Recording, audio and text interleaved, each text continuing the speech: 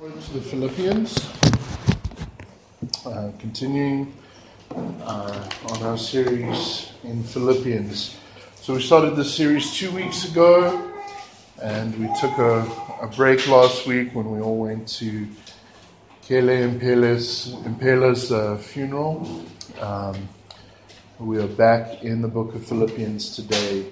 Philippians chapter 1, verses 3 through 8. Philippians chapter 1, verses 3 through 8. And what we took a look at last week was basically the background of the book, which is, who wrote it. We said it was the Apostle Paul with Timothy with him, who he wrote it to, and that was the Philippian church. And we looked at how the Philippian church began and a little bit of their history with Paul. And we looked at the circumstances that the book was written in. Now, it brings us to verse 3. Please read along with me. I thank my God in all my remembrance of you, always in every prayer of mine for you all, making my prayer with joy, because of your partnership in the gospel from the first day until now. And I am sure of this, that he who began a good work in you will bring it to completion at the day of Christ Jesus. It is right for me to feel this way about you all, because I hold you in my heart. For you are all partakers with me of grace, both in my imprisonment and in the defense and confirmation of the gospel. For God is my witness, how I yearn for you all with the affection of Christ Jesus. Let's pray. Dear God, I pray that you will use this time as we look at your word and look at this prayer that Paul prayed. I pray that you will use this time, God, to help us to become healthier prayers. And not just healthier prayers, but God, holistically healthier Christians. I pray that you'll help us to value what is of most importance and to give our lives to what is of most importance, as seen here in the example of the Philippians and Paul. Please exalt yourself, Jesus, during this time. Amen. Okay, it's clear from the Bible that we should pray and pray often. And on the one hand, it's clear in a number of places in the Bible that God wants us to talk to him the same way we would talk to a close, loving father. And that means talking to him about everything and talking to him very honestly. So, yes, it definitely means that we can talk to God about some things that might not seem very serious, very important, very spiritual. We can and should talk to God about everything. Okay? However, that is not to say that there's no such thing as a healthier prayer life and a less healthy prayer life. Okay? We should talk to God about everything, but there's a number of things that we should talk to God about that many of us perhaps don't. We don't talk to God about these things because they're just not on our minds. They're not on our hearts. They're not things we value. They're not things we prioritize. And if you think about your prayer life, if the Bible says, and it does, that out of the mouth the heart speaks, that is the inner you, the real you, okay, out of the mouth the heart speaks, okay, then that is certainly true with your prayer life as well. Your prayer life reveals a lot about the inner you, the real you. Part of what it reveals is what we value. We're not going to give thanks to God for things that we're not thankful for. We're not going to pray to God and ask for things that we don't care about. It reveals things about what we believe about God's character and what we believe about his abilities. If I don't talk to God about some things, perhaps it's because I don't really believe he cares. If I don't talk to God about some things, perhaps it's because I don't really believe He's able to accomplish those things. If I don't talk to God about some things, perhaps it's because I'm feeling guilty about having not lived very well for Him this week. Right? I'm stuck in a works righteousness type of thinking. What we pray about and how we pray reveals many, many things about our hearts, about our beliefs, about our values. It reveals what we believe about the source, the true source of blessings in our life. Do we believe that we have good things because I just worked hard and I accomplished it? Or do I remember that every good gift is from above? And it reveals a lot about where I believe and how I believe I can truly pursue and receive the things I care about. So now, there's a lot there, obviously, and we're not going to be able to cover all of that today, but what we're going to be doing today is looking at the first half of Paul's prayer, his thanksgiving, the thanksgiving section of this prayer he prays here in Philippians chapter 1. And we're going to learn some things today.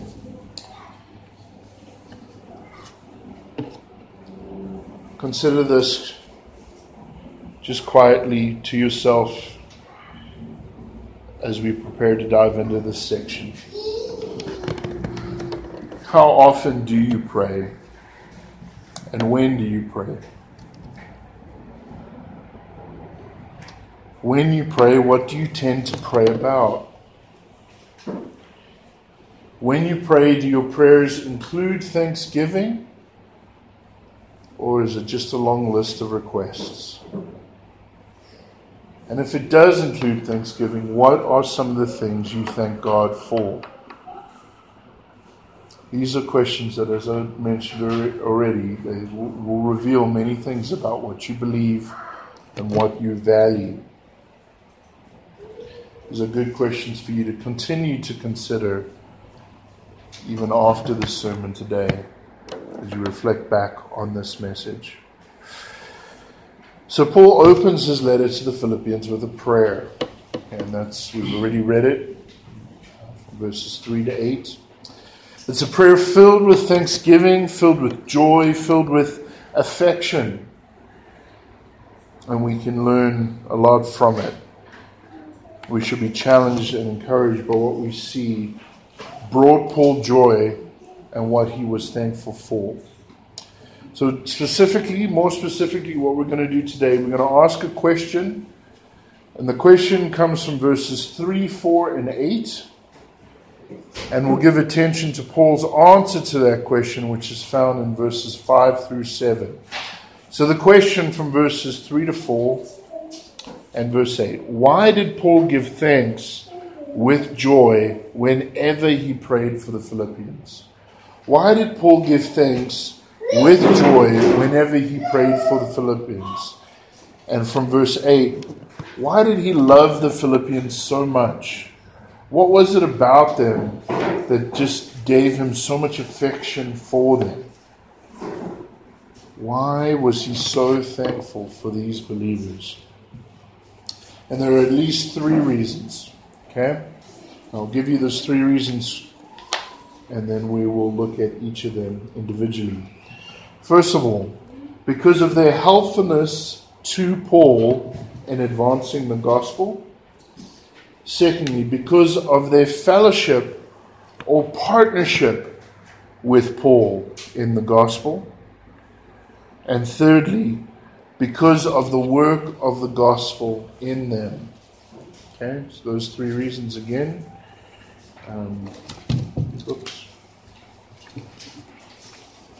Because of their helpfulness to Paul in advancing the gospel. Secondly, because of the fellowship or partnership Paul shared with them in the gospel. And then thirdly, because of the work of the gospel in them. So first of all, because of their helpfulness to Paul in advancing the gospel. Now we spoke 2 weeks ago about the particular occasion of this letter. You'll remember that Paul is in prison. And he's in prison most likely in Rome, a 40-day travel away from Philippi. And the Philippians had sent one of their members, a man named Epaphroditus, to Paul to deliver monetary help to him. And remember we said that when you were in prison during those days, even basic supplies you were expected to provide for yourself, your loved ones, your family were expected to provide those things for you. So he's coming, he's bringing monetary help to Paul, and he also had this goal of spending time with them and being an encouragement and a help to him, caring for him. We talked about how the Philippian church had been especially generous at another time in Paul's ministry, when Paul made the point of asking all the churches he'd been working with throughout the Mediterranean area to contribute towards a significant famine that the Christians in Jerusalem were going through. And Paul tells us that the Philippian church had been especially generous towards this gift, even though they had difficult financial circumstances of their own. And then we've also seen that Paul had praised the Philippian Christians for their consistency in generous giving towards his ministry over the 10 or so years since this church had begun. Okay. Now here's the thing, brothers and sisters. The Philippian Christians had been a real, tangible help to Paul in his ministry. Their giving towards his ministry wasn't just like a cherry on top. It wasn't just something nice. The reality is that Paul would have been able to do much less ministry without their generosity. Okay? There were times he was in dire circumstances that they came through for him. We see in the book of Acts that when he needed to, Paul was a tent maker. He would start up this business again on his travels, fixing tents. But this is now, again, not an easy thing to do for somebody who's traveling. Okay, somebody who's not based in one place. It's not like Paul would have been able to carry many tools along with him as he traveled from place to place. So when he had to start up a business again to provide for his needs, this was a big thing. It was time consuming. He had to find people to trust him, to trust his work. He had to find the tools. He had to set up and get a business going. Okay? And the reality is that without the support he was receiving, so much more of Paul's ministry time would have been consumed with him having to function as a tent maker or some other sort of side hustle just to make ends meet. Okay? The support the Philippians gave him made a lot of his ministry possible. And Paul is thankful for this. And not just thankful to the Philippians, this is very important to realize. He's thankful to God for the help he received from God through the Philippians. Okay? He recognizes that ultimately it is God who's provided for him through the Philippians.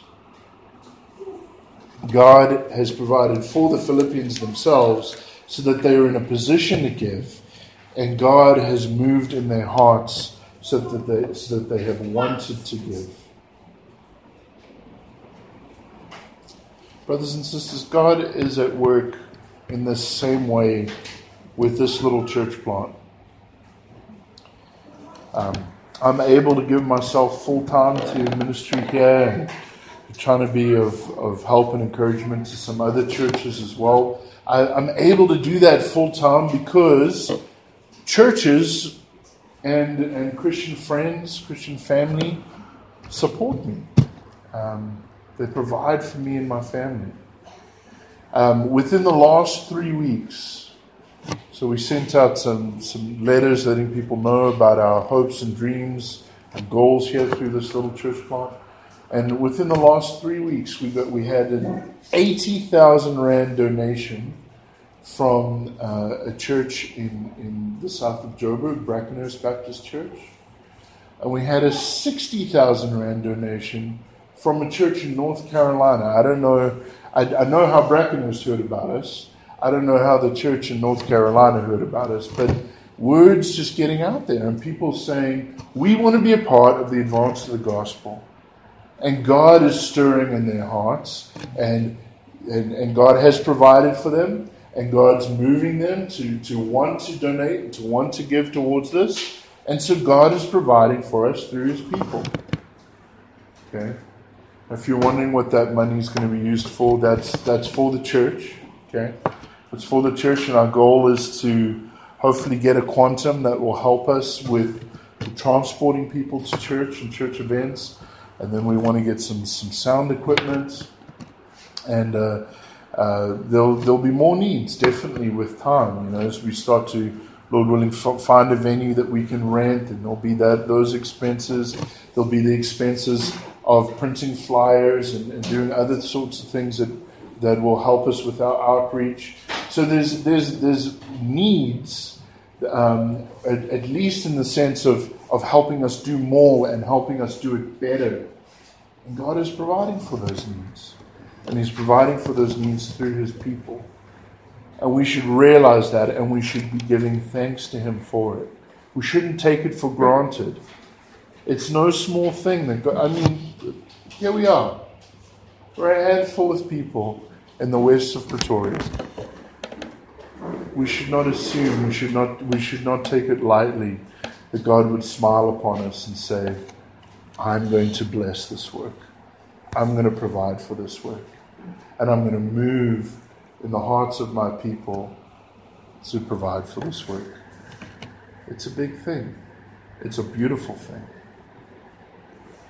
Secondly, actually I'm jumping ahead here.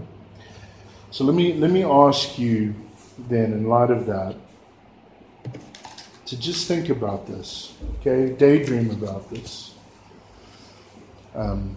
What gospel ministry can you help make possible?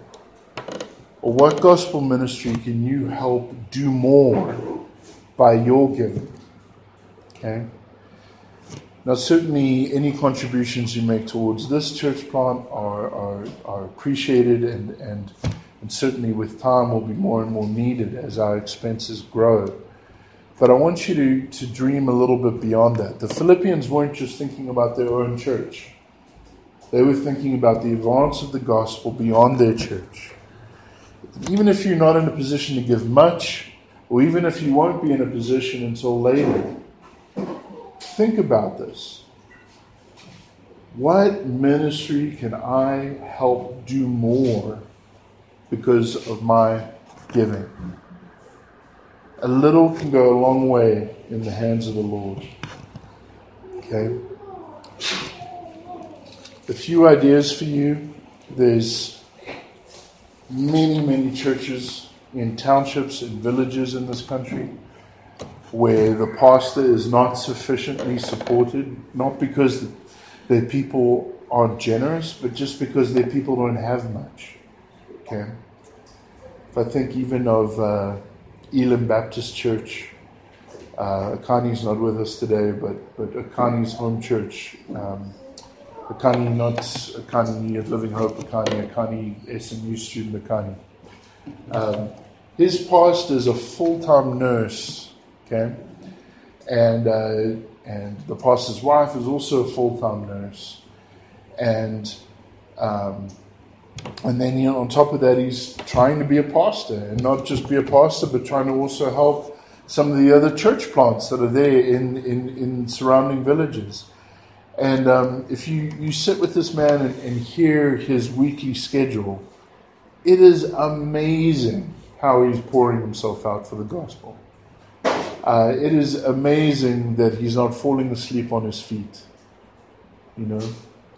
And there are many faithful men like that around the country, that a little bit of generosity can go a long way towards helping them at least not burn themselves out, but potentially also to help putting them in a position where they can work a few less hours per week and give a little bit more time towards gospel ministry. So, something to think about, something to pray about, something to talk with one another about. See how the Lord might use you in that way. Okay, secondly, why was Paul so thankful and so filled with joy because of the Philippians? Because of the fellowship or the partnership he shared with them in the gospel. Now, fellowship can be a bit of a Christianese word, right? We can use it in a way that we basically just think of any kind of social time that we spend with Christians. Okay? But partnership, which will be the translation in some of your Bibles, is maybe a more helpful translation in terms of helping us grasp what we're really supposed to think of with fellowship.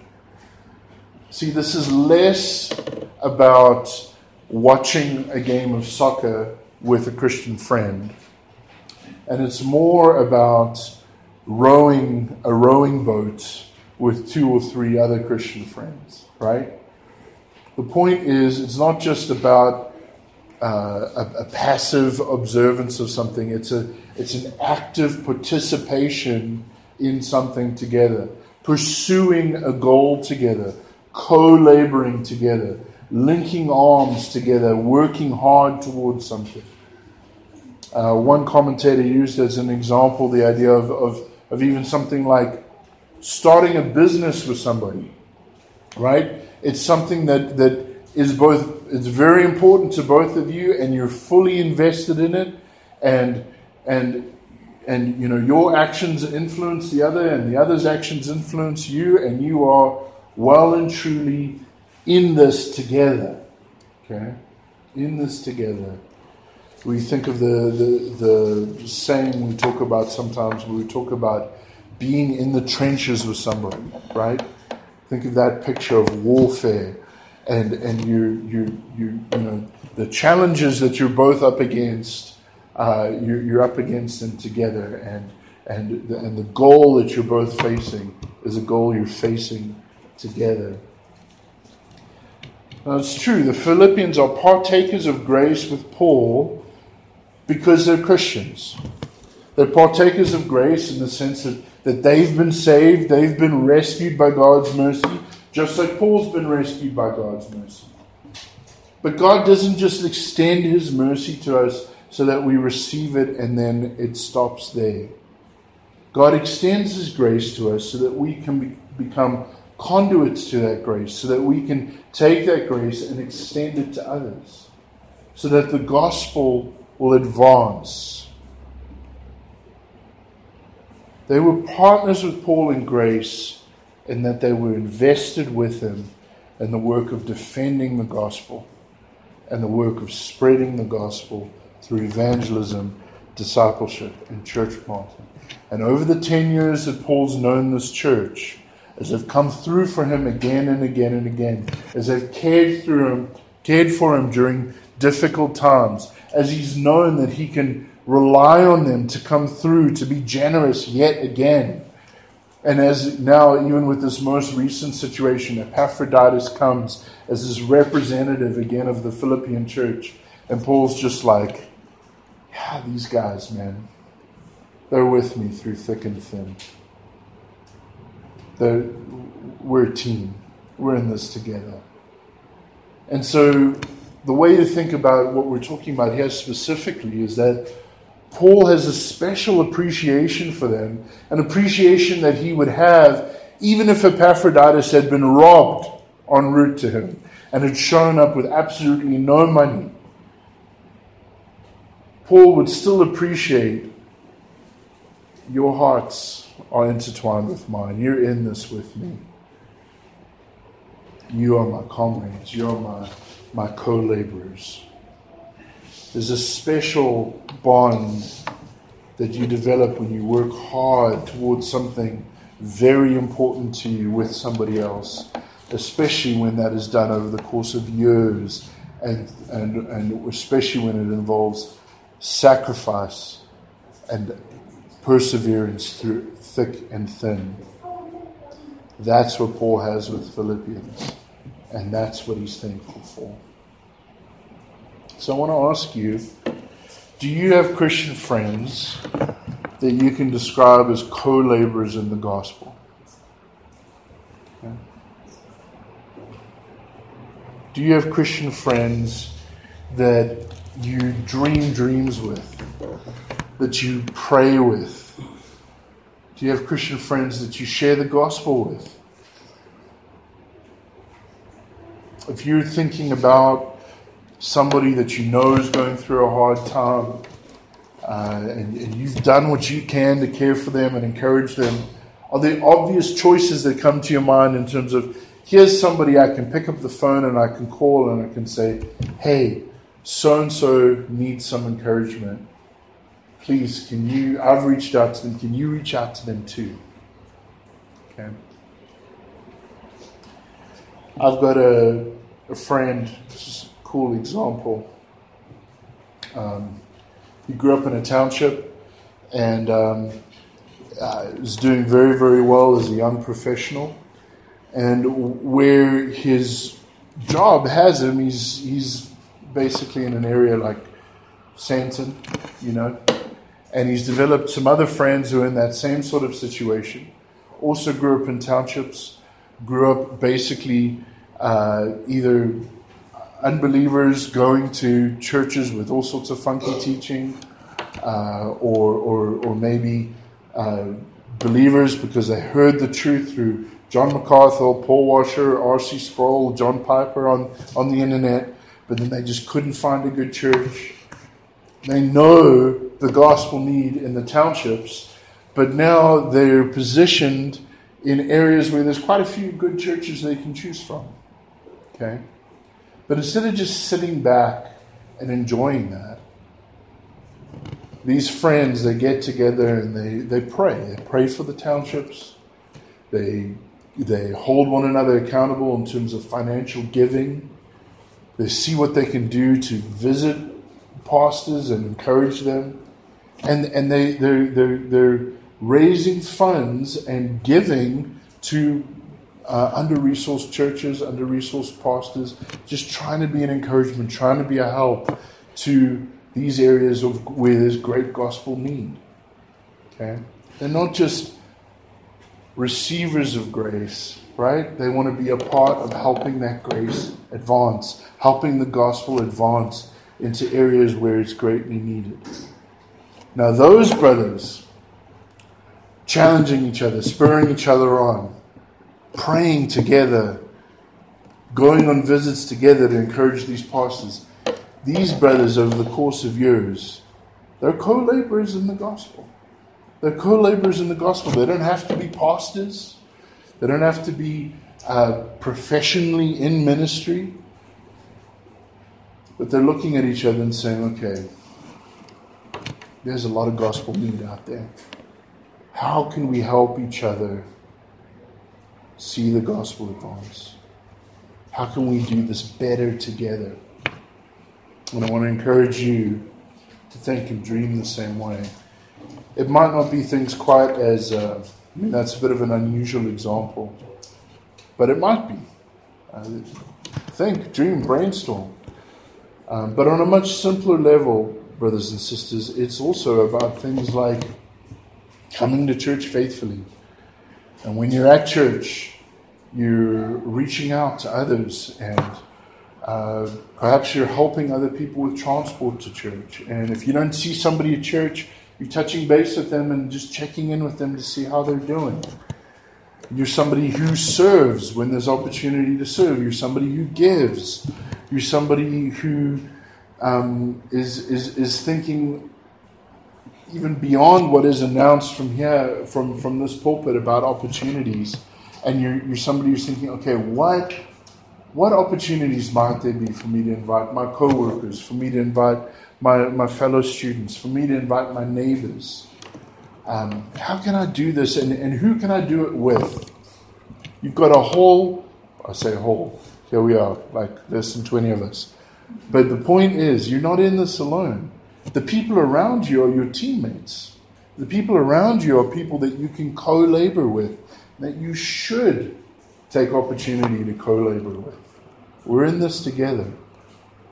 We're in this together, and it is such a worthwhile, glorious goal, right? We have the one and only message that saves.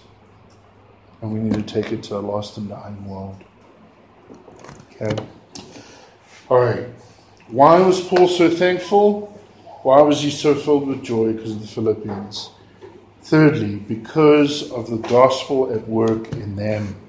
Because of the gospel at work in them. This gospel, right? This gospel, what does it do? It saves and it transforms.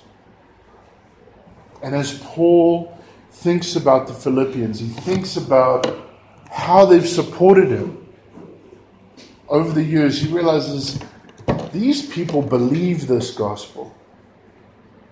They really believe it. They know that it's true.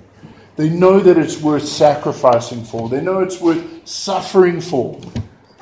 Over the long haul, with perseverance. They know it's worth prioritizing. Why? Why? Because as I just said, it is the one message that saves.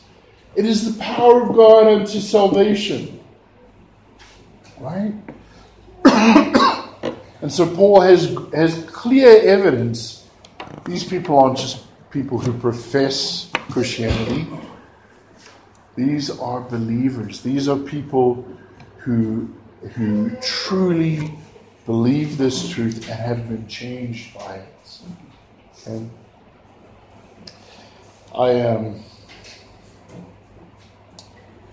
got a message last week.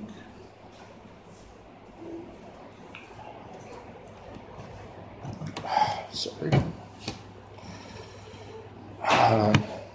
Got a message last week from a friend of mine. Okay, so here's what he says. This is 19 years ago last week. The Lord opened my eyes to believe and repent. Thank you for telling me. Thank you for telling me the gospel, brother, and for not stopping when I first responded with indifference. I'm thankful for all eternity.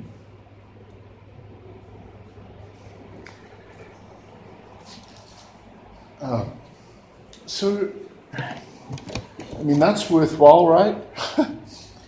Like, I'm thankful for all eternity.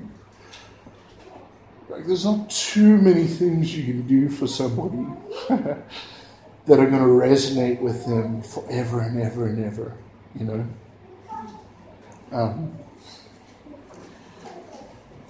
And and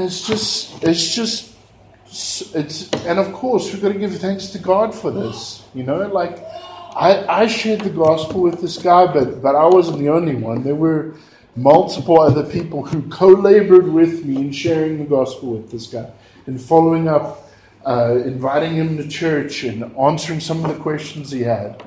It's a super cool story, and I can't tell it all now because the sermon will go too long. But it was just the providence of God in every little detail. It was just so amazing, and it was just so wonderful to be a part of that. And at the end of the day, like as he said, who opened his eyes to believe? God did. God did, and he's going to be praising God for eternity. He's also, he's also thankful to me because I got to be a part of it. I got to play a part in that. God didn't need me. God, as I said, he used other people as well. He could have removed me from the picture completely and done it other ways. But I got to be a part of that. And that's wonderful. What a joy. What a joy. And Paul's looking at this church and he's like, I helped start this church. And look at this. Look at this. Look at their love for Jesus. Look at their desire to tell others about Jesus. Look at how much they're willing to sacrifice and suffer over years and years to see the gospel keep going forward. And Paul's filled with joy. And, here's a wonderful truth too, right? That Paul goes on to talk about, right? Which is that if God has saved you, He's not going to let you go. And He's going to keep working in you. And He's going to make you more and more like Jesus until the day you are in the presence of Jesus and your sin is gone. Your sin is no more.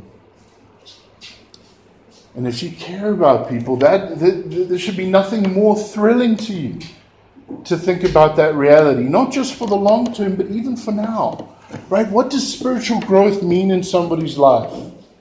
What does spiritual growth mean in somebody's life? It means the guy who struggles with his temper and is just tired of being short and snappy with his kids. He has hope. It means the guy who is tired of struggling with lustful thoughts has hope. It means the marriage with significant conflict, that there's hope, not just for each individual, but for that relationship, right? Because now they're each going to become more patient. They're going to become more forgiving. They're going to become more humble.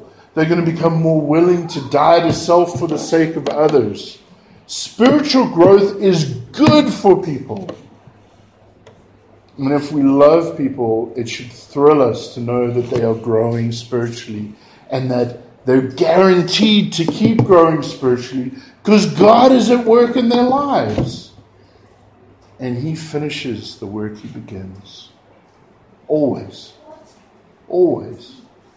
Right? So Paul thinks about the Philippians and he loves them. And he's so thankful that they're saved. And he's so thankful that God is going to continue this work in their lives. And so I want to ask you, brothers and sisters, does it thrill your hearts when people get saved? Do you think both about that individual and just how their eternity has been changed, but also do you think about the fact that your God, your Savior, is glorified by one more person who's a trophy of God's grace? One more person who will sing His praises for eternity. And do you love to see people grow? And are you willing to invest, right? To invest through prayer, to invest through speaking truth into people's lives, through encouraging people, through, as I mentioned, even the practical stuff like helping people get to church or helping people get to GC or get to the young adults retreat or whatever it may be, so that they can grow. Because with growth, right, comes all these good things we were talking about. Comes joy. Comes peace. Comes the wonder of just knowing Jesus more closely and trusting Him more fully and being able to face more and more difficult trials with steadfastness, right? So, all in all, if we think about this, oh man, this is what happens when we don't follow your notes, then you... Okay, all right. If we could squeeze all of this into one lesson, right? We look at what Paul's so thankful for here. What fills him with so much joy. I think we learn the lesson of the supreme value of the gospel. And we see the importance of letting it shape our whole life. Letting it shape our whole life and our goals and priorities to see it advance, to see it go forward. This is the hope of the world. Let it shape your goals, your dreams, your priorities. Let it shape your prayers. Let it shape your friendships, your Christian relationships. Let's not just be people who receive grace, as wonderful as that is, but let's be people who are passionate and excited and eager to see that same grace go and bless others. This was clearly Paul's outlook. And it's why he was so thankful and filled with joy. Because he could see God's work in the Philippians, and he could see God's work through the Philippians. The work of the gospel. Right? Amen? All right, let me pray.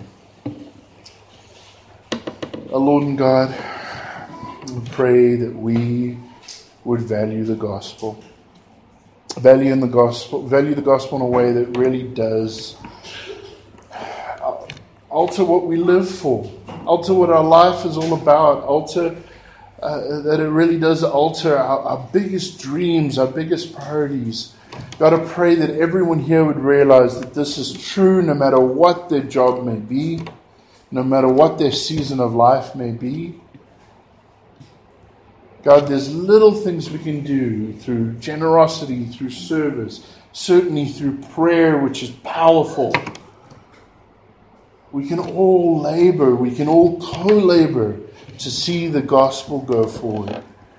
And God, it is just wonderful also to see how much joy this brought Paul as we need to remember, even as he was potentially facing execution, even as he was in prison, Paul was filled with joy. He was filled with thankfulness because this great, wonderful news of Jesus as Savior, this news that is the only hope of the world, it was going forth. It was advancing.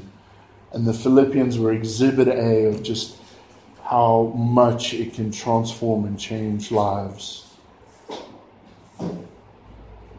God, may we be a Philippian church. May we be a church 10 years from now we can look back and we can really see that we consistently sacrificed. We consistently prioritized the advance of the gospel. That the gospel was first and foremost in our hearts. Not just in terms of enjoying it and receiving it ourselves, but God, in terms of paying it forward and seeing it go to places where it is desperately needed, seeing it advance. May we be that sort of church, please, God, and may you be honored and glorified. In Jesus' name we pray. Amen.